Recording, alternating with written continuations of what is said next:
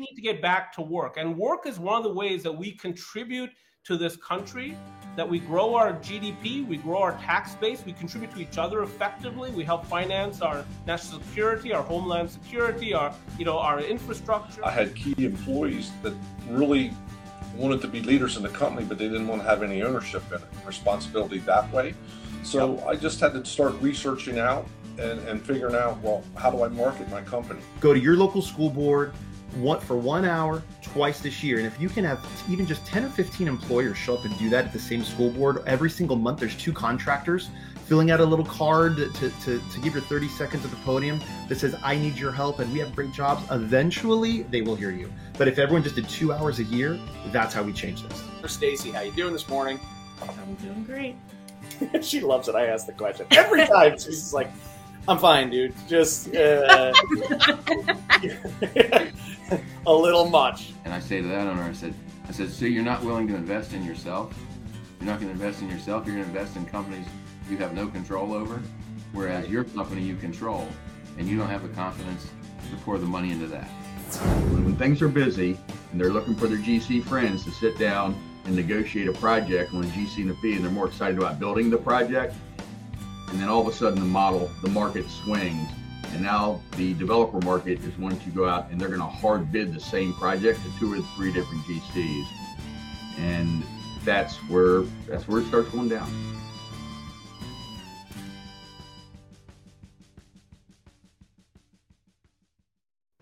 It's morning huddle time. Chad Prinky here with Kelly Ennis. Kelly, how are you this morning? I'm great. Chad, how are you? Doing great. Thank you. Thanks so much for being here. So Kelly is the managing partner of the Verve partnership, which is an interior architecture and design firm in the Baltimore and sort of, I guess, Mid-Atlantic region. You're doing work, not just here locally, but regionally. Kelly, what's going on in your world these days? Oh, a lot is going on in our world, proverbially speaking. We are busy, and we are busy trying to help people figure out what the next step is with their office strategies. Awesome. It's keeping us really busy. So that's what we're going to be digging into today, is really the future of the office, which is, maybe a played out discussion intensely over the past couple of years. But I think we're at a place where we're ready to stop talking about what might be happening, and we're ready to start talking about what is happening, right? And tangibly, this is what is going on. And to your point, this isn't conjecture. This isn't stuff that we're imagining, but this is what's keeping the Verve partnership busy right now. This is what's keeping firms like yours and the construction industry can expect to see a lot of stuff coming down the line. I know the office market never went away during the pandemic, but there was certainly a lot. There was a lot of uncertainty. Have you seen that uncertainty kind of start to dissipate at this point? I think the uncertainty is definitely waning. People are itching to get back. People perform better face to face. People react better face to face. It's just all across the board from a culture standpoint. People need people, and we need to be together. Virtual was great. It served a need, but it also proved a lot of things that we have been working on our entire careers. That hybrid does in fact work.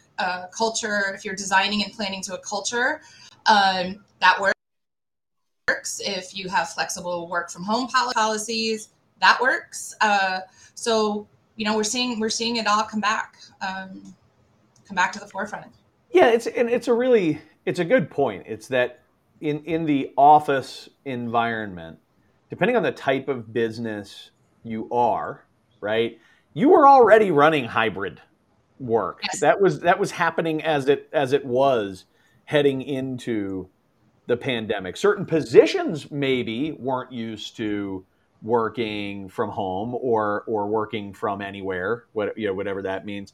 But specifically, as we think about our audience, which is made up largely of construction companies, general contractors, subcontractors, and to another extent, architecture and engineering and design firms. There's a field aspect to being, a construction company where, depending on the company, it could be the majority of your workforce is actually, not working from the office. So that was something when you and I were talking, I was like, right, duh. That's not, I guess that's hybrid, right? It's some version thereof, but it's still, but what I will say is this, and this is something I'd be interested in your comment on, is that I have noticed, and I think there's been a lot of discussion about over the years, that there is a little bit of a divide between the office and the field. I wish there weren't, and in some companies there isn't, but there's a bit of a divide between the office and the field, and I do think that there's some aspect of that just goes to the fact that they're not working side by side every day. So anyway, I'll ask you, weigh in on the balance. How do we pull off hybrid correctly? How do we make sure that we're not now having a divide between the office and the office, and so on? So that's a lot of questions to answer. So a couple things. What we have to understand in the marketplace, generally speaking, that each market is different. You have law firms that were slower to the hybrid. The hybrid office. But on the flip side, like you said, your general audience, hybrid's just a new word. People had hybrid and flexible work from anywhere options, but hybrid is simply just a new word that's in response to the pandemic. In the general contracting field, like you said, you have people in the field all the time. You have project managers some of the time. And then you have, the corporate and headquarters kind of staff who is actually in the office occupying space, 70, 80% of the time.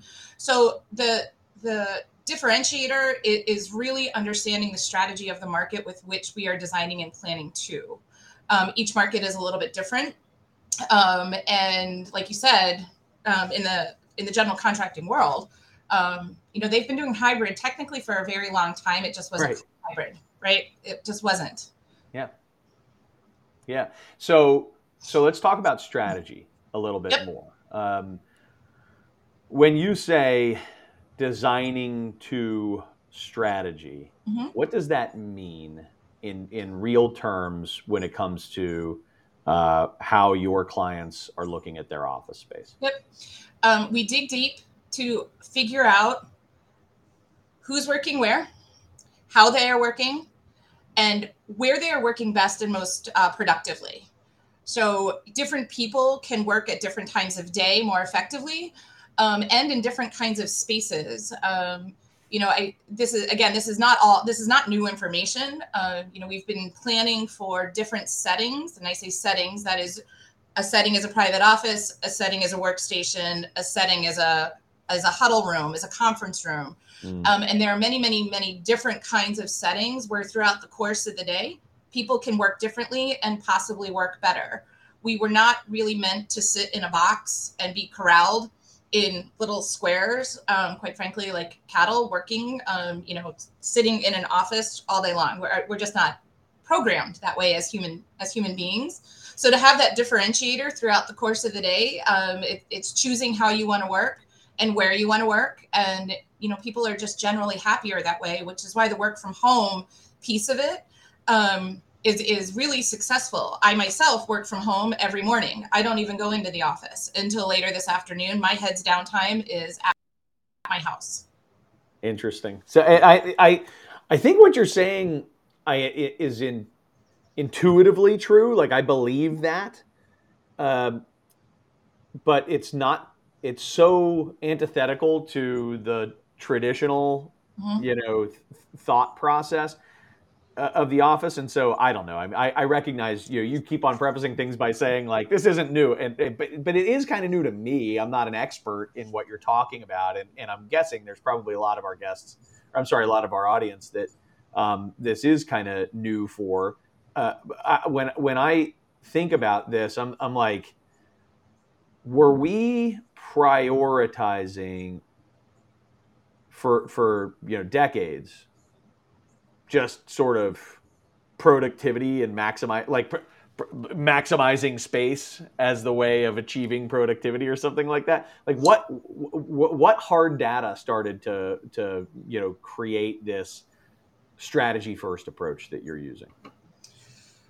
So again, lots of questions with lots of answers. We can start with how people work differently, and the data that supports it is really catering to the culture of the individual industries, if you will. Mm-hmm. Like I said, law firms are a really good example. For a very, very long time, the law industry, if you will, people didn't work outside of their office. If they weren't sitting in their office, they were clearly not being billable, which is a very huge metric in the legal industry. Whereas what the pandemic proved is that people can actually work quite effectively from their house or from different areas. So when we talk about the data, the data is more in kind of an organizational development category. But if you can track productivity, and you can track performance, and that's where the whole performance review thing comes up, and people track those metrics. And in the construction, again, I'm going to kind of go back to the construction field because it's a perfect example. People usually aren't in the office when they're working in the field. They're working on a dedicated project. And if that project coming out of the ground doesn't keep track with a schedule or keep track with milestones or keep track with expectations, it's very apparent. Very similar in professional services. Interesting. Yeah, I think that's right. And so as I think about, I don't know, I know you've actually had some experience in building for or designing for builders, which is pretty cool. Yeah. What are some of the things that you have that you would call out that you've done when you're designing for builders? In this case, it's general contractors. I don't know if you've done subcontractor spaces, but talk about the space that you've done for general contractors, some of the trends there. Yep. So, excuse me. In designing and planning for general contractors, we've done 2 here in the region. It's very important to have shared collaborative spaces, project room kind of spaces, huddle spaces, where both you have this kind of technology, so you can throw up a plan and have your team and your subcontractors join in the office both right virtually. People are out in the field. We want to be able to bring them right into the people who are in the office and have this sort of seamless meeting on the spot. Yep. So technology is really important, but you also have a myriad of generations. And sometimes actually seeing a physical plan, that is 30 by 42, 36 by 48, you need some big desk space. You need some big meeting space to actually drill down and look at the analog nature of what plans are telling you. I'm a paper person. I like to look at paper. I like to review drawings in paper, and I need a big desk to do that, or a big meeting table to do that with my peers. Same with general contractors. So again, it kind of goes back to, you can't do it at your desk, room, but creating those project room and project areas where people can get out of their desk, go to a common table, and just kind of dig in and solve problems. Are you seeing anybody? That makes total sense. What you're describing, and I've definitely been in my clients' offices, general contractors, subcontractors, different spaces, and felt constrained. When they don't have the right space for stuff, and we're cramming into an area, or you can see the frustration on the face of that person who is a paper person who's trying to get the plans open and talk about them, and so I have been in fact in some of your client spaces, and felt the exact opposite. Sort of felt like this enablement of what it is that we're going. So it matters. It really, really matters. And so I can sense when it's done right. Here's a little bit of a sidewinder, and I have to ask: is anybody actively talking about and planning for oh God, I'm going to sound terrible, but like germ-free kind of solutions in the office? Are they like, is that going to be a thing, or where people are thinking about like, okay, and so how do we adjust when we need to, isolate each other? Like, I'm just really afraid that we're all going to become extremely OCD germaphobes, and their office spaces are going to accommodate the insanity. So I think you had people like that before the pandemic. Now, yeah, right. And the whole kind of the shared desk kind of thing, that's we're seeing not our clients, but out there on the street with other articles that I'm reading is, okay, always have like this little kit. Like, okay, that's great, but at the end of the day, it really comes down to air circulation, right. Air exchange. And I often say, we can design and plan and develop strategies all day long. If you're in a Class C building from 1988 that has horrible rooftop units or any sort of HVAC systems that are not, higher quality, it's about air. So you got to balance design and strategy with the quality of the air. That is the biggest component that we'll be addressing any sort of kind of phobias that people may or may not have. We can design and plan all day long, but if you're still circulating bad air, that's a whole different conversation. That's a really fair point. And I think it is the mechanical systems that you have in place, the HVAC systems that you have in place, those are going to be the places where you actually keep people healthier. The rest of it's just kind of policy, right? Like, wash your hands, and other, That's simple. What we teach our kids, right? When they're 5 years old. Not super complicated. It just fascinates me. I just picture this world where we walk into offices and everything's like, everybody's hermetically sealed in their envelope. And I'm like, that seems actually like we should all go back home. That's not the intent. That's not the intent. All right.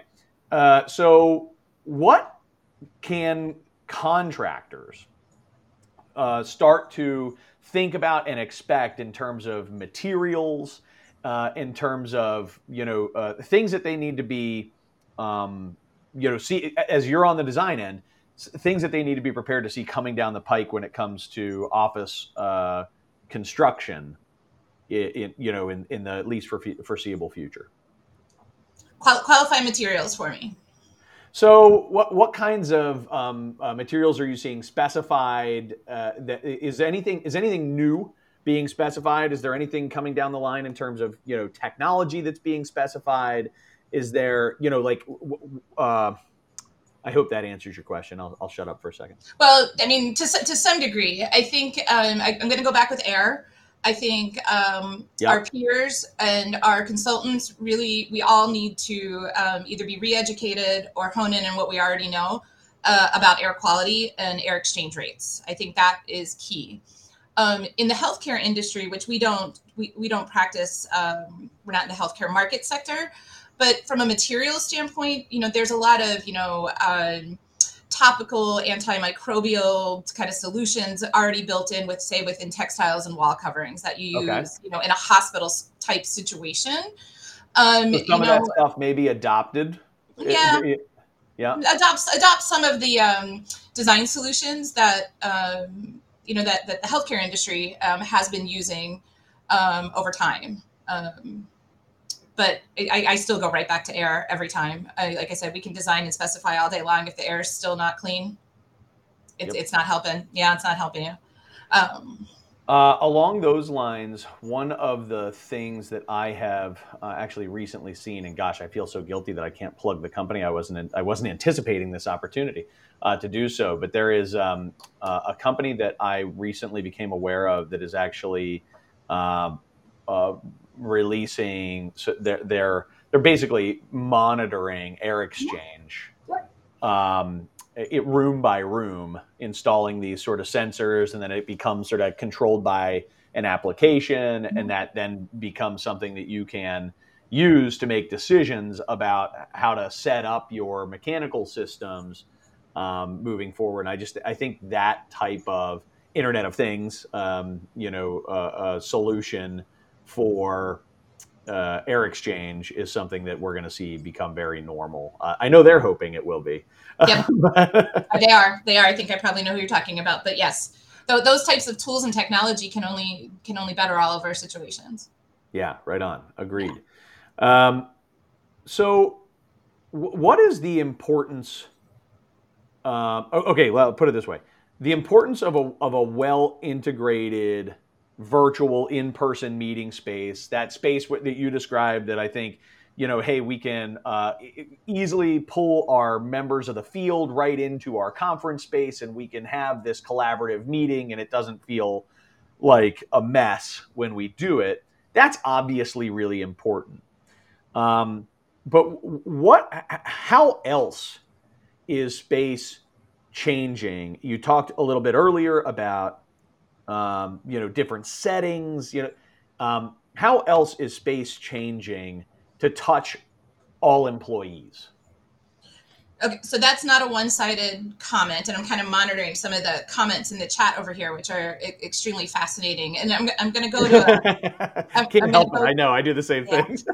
I'm going to go to a kind of just a comment that I've been writing a piece on, is really honing in on the co-working mindset. So one of our verticals is co-working and innovation, and in that type of space, it's a highly flexible, highly amenitized, highly collaborative type of space where people can move about throughout the course of the day with some level of structure, but with also some level of freedom.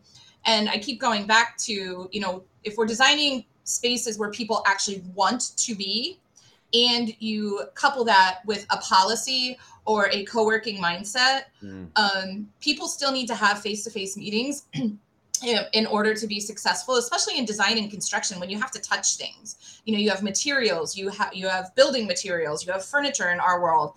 To do all of that virtually is not always going to work. So having the options and the policies to have a co-working mindset in a typical corporate office, I think is really going to be beneficial. Co-working spaces at the moment are really, not that they weren't already taking off already, but the well-run, very well organized. Co-working is not just only about 2 and 3 person offices anymore.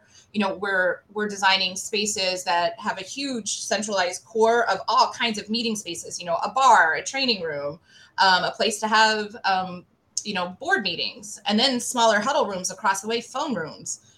And then, your companies that are occupying up to 3,000 and 6,000 square feet have access to these.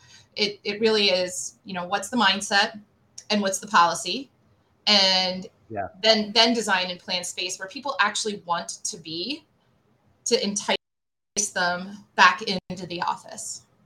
Isn't that a funny term too? To entice them back into the office. Such a fun, it's like, come on, we gotta. It's real nice in here.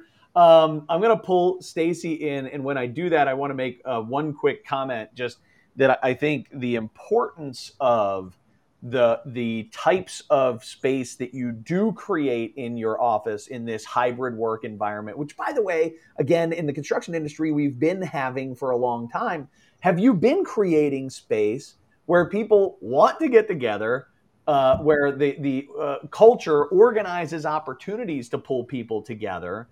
Because I will tell you, the one thing that does worry me, I can't help it, maybe I'm a little old school, I'd be open to people picking on me for it, but I got to tell you, I think when we only see each other virtually and we get together extremely rarely, that it does erode on some level my sense of, what's the right word? Loyalty, perhaps, or connection with an organization, and maybe with my direct boss or the people that I work with. And it makes it much easier for me to kind of, I don't know, not be a part of the culture or in some way be detached. It makes it easier. It kind of, I'm afraid might amplify some of the job hopping that I think is sometimes necessary, obviously, but overall economy wide unproductive. Stacy, I'm seeing a super active chat situation going on. So why don't you channel some of these questions into Kelly while we have her? Hi, Kelly. Sorry, I'm a little late here. Yeah, we have some great interaction. Everyone's just commenting on, the status, whether they're remote or 50-50 or mostly in the office. But it's just kind of funny, if I asked this question prior to the pandemic, I pretty much think we would all say we were in the office 100%. So definitely a lot of change. We did have a good question from Bill Wilson. He said, are you seeing a change in staff density or sense of separation in office design? So I did see that come through. The challenge to answering that question is because our approach is always about strategy and asking the right questions. If your office was overly dense, that tells me somebody wasn't asking the right questions. A lot of your technology companies were using something called it's called a benching system, where each person only had 4 or 5 feet, and then people would jam pack themselves in there. We don't approach space like that because like I said, each person works differently. And if you can kind of find a baseline, it shouldn't, the bottom line answer is yes, it should be less dense than it was. I would say a good 60 to 70% of spaces out there pre-pandemic were way too dense.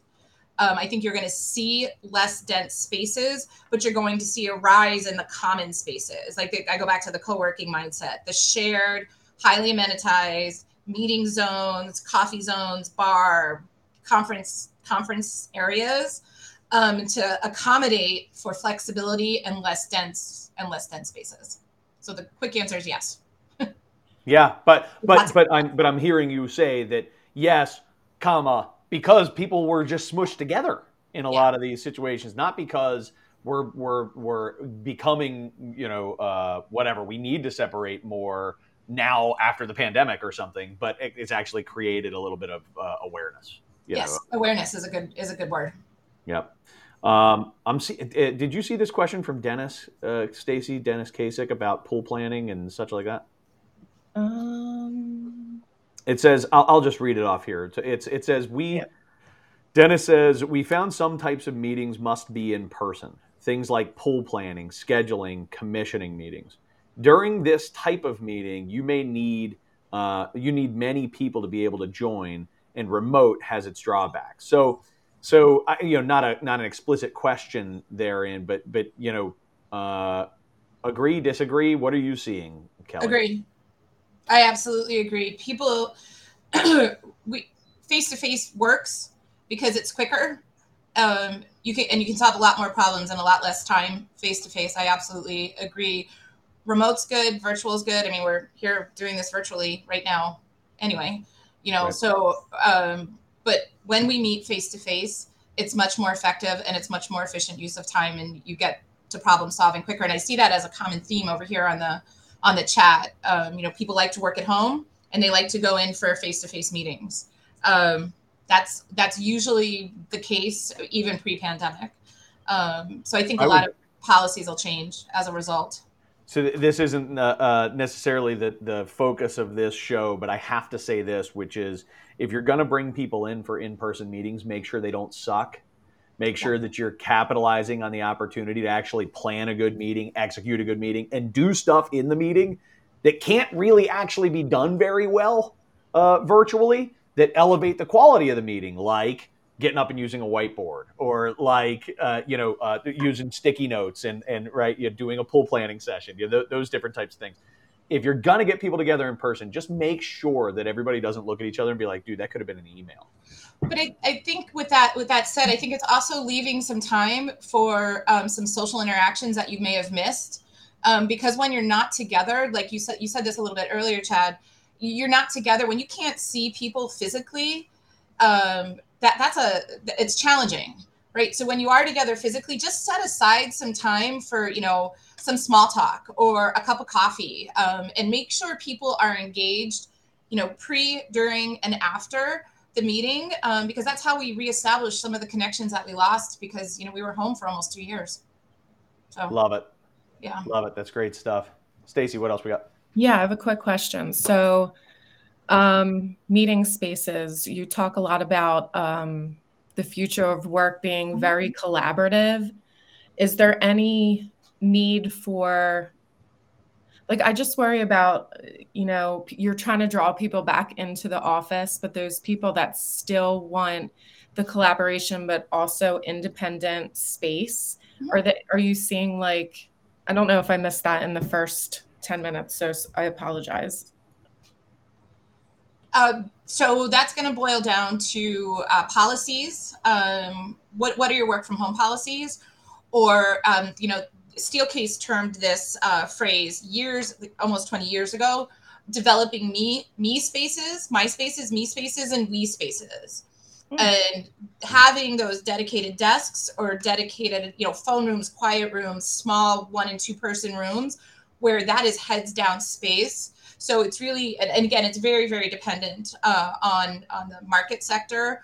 But having a healthy balance of me and we spaces as it applies to the organization that we are working with is critical to the success of all the organizations that we work with, only because everybody works differently. And, general contractors work differently than accountants. Accountants work differently than architects and designers. So that's where the strategy piece comes back in, and programming a space properly and really drilling down and understanding where people work, when they work, and what makes them, the most productive with a high performance value. And, sometimes it's 11 o'clock at night. Yeah. Funny. Isn't it? Yeah, not for me. Not for me. At 11 o'clock, I am guaranteed to be snoring. So one of the things that I'm laughing about as I'm thinking through this whole, like, I don't envy your role sometimes, Kelly, where if you're starting with strategy first and you're talking to people about culture, and then you're building a space to match their culture. What happens when you come in and you're like, oh man, these guys have serious cultural problems? Do you build a dysfunctional space, or like, what do you do? Yeah, we have to. I mean, we drill down on what those. It's usually a communication problem. It's 9 times out of 10 all about communication, and we have consultants who are better equipped than we are to actually address those kinds of challenges, and we bring them on our team as part of the workplace strategy process, because then you can veer off into 2 different problem solving methods, and then when you come back, the space aligns with those challenges. But it's usually about communication is where the disconnect in the culture happens. That's a really good point. I've noted, and I see this, comment here about, we have beautiful break rooms, but very few people actually use them. And I've seen this a ton, where I'll be in a client's office or a potential client's office or whatever, and I'll be like, oh my gosh, this is a gorgeous space. And they're like, yeah, we never use that. And it's when it comes to this type of stuff, it's not if you build it, they will come, unless it was a part of your culture. You creating collaborative spaces won't make you a collaborative company, Right. So the interesting thing on that aspect is if your senior leadership is not using those spaces that they just, paid a bunch of money to design and plan, it's follow the leader. If the leaders of those organizations are not using the spaces that they designed for their teams, then nobody's going to use them, because there's a conception, right, that if my boss isn't using the space, then I oh my gosh, I can't be seen working on my laptop, drinking coffee in a break room. Totally. Yeah. We have a ping pong table, but because the bosses never use the ping pong table, the ping pong table never gets used. Exactly. There's a culture, there's an awesome book. I'm having a hard time pulling it. That is about primal leadership, that has different leadership styles, and pace setting leaders. Right. It's exactly what you're talking. And in construction, I see a ton of pace setting leaders, right? They are hard charging. They set the standard. Everybody respects them because they work really hard, right? All these different types of things. And in construction, if we want to attract people to have this better work-life balance and this better sense of contribution and this more, connection and collaboration, all those types of things, because we're desperately trying to get people and keep people, those leaders need to build those spaces and leverage those spaces, set the pace. That doing that is cool, and it's actually a part of what we want to encourage here. It's such a good point that it could be as simple as the boss just taking a moment. Yep. Really easy stuff. Really, yeah, exactly. Yeah, you're like, dumb, easy. Like, why aren't we doing this?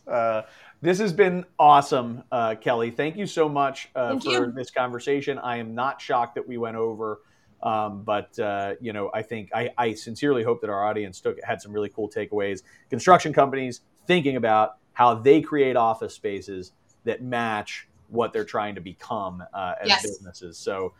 Again, Kelly is with the Verve partnership. She is an absolute rock star. Her team are wonderful.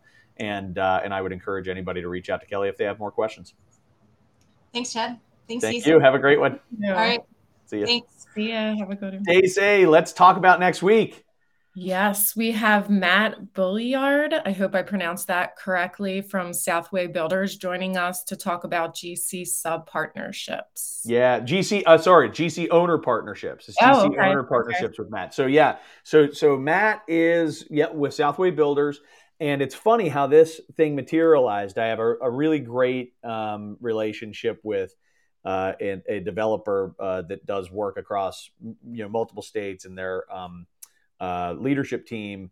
I said, I'd really like to bring in a general contractor that gets partnership, that really understands how to partner with you as an owner. I wonder if you would be, if there's any GC that you'd like to connect. They didn't skip a beat. They said, you should talk to Matt Bulliard at Southway. And I was like, wow, that's a heck of an endorsement from their customer. And they were like, we'll introduce you. And I was like, I actually know Matt. So like, that's easy. That's easy. I was expecting they work across like 15 states. And they said, you should talk to Matt Bulliard right next to you. And I was like, oh, how funny is that? So so we're bringing in Matt and look forward to that conversation. Reminder, as always, because every time we remind you, we get more. So keep them coming. Send Stacey an email if you want to get added to our weekly list. You'll get an email from Steel Toe Communications that gives you a rundown on everything that's coming up in the next show and recordings of the previous show. Mm-hmm. Stacey, is there anything else that you want to toss out there before we sign off for the day? Nope, I think we're good to go. Just 2 more episodes left, right? Just 2 more episodes this season. Then we're back in the fall and we'll reload. What are you going to do for 2 months, Stacey? Because I don't know if anybody. I don't even have a day job. This is just what I do. This is what I just hang out here and do this. It's been great, though. I love meeting the people that come on the show and the people that participate in the audience. It's been so great. So we'll start looking for guests for June, like we said. And if you're interested, please send me an email. Guests for September, just so that everybody's got that right. Yes. So we're wrapping up. We're stopping here toward the end of June, and then we've got 2 months to reload. I think we have 8 out of the 13 guests that we want for next season lined up, or 12 guests. So we have 4 spaces left, and we'd really love to hear from anybody that has a story to tell. So thank you. See you, Stacey. Have a great one. Later. See ya.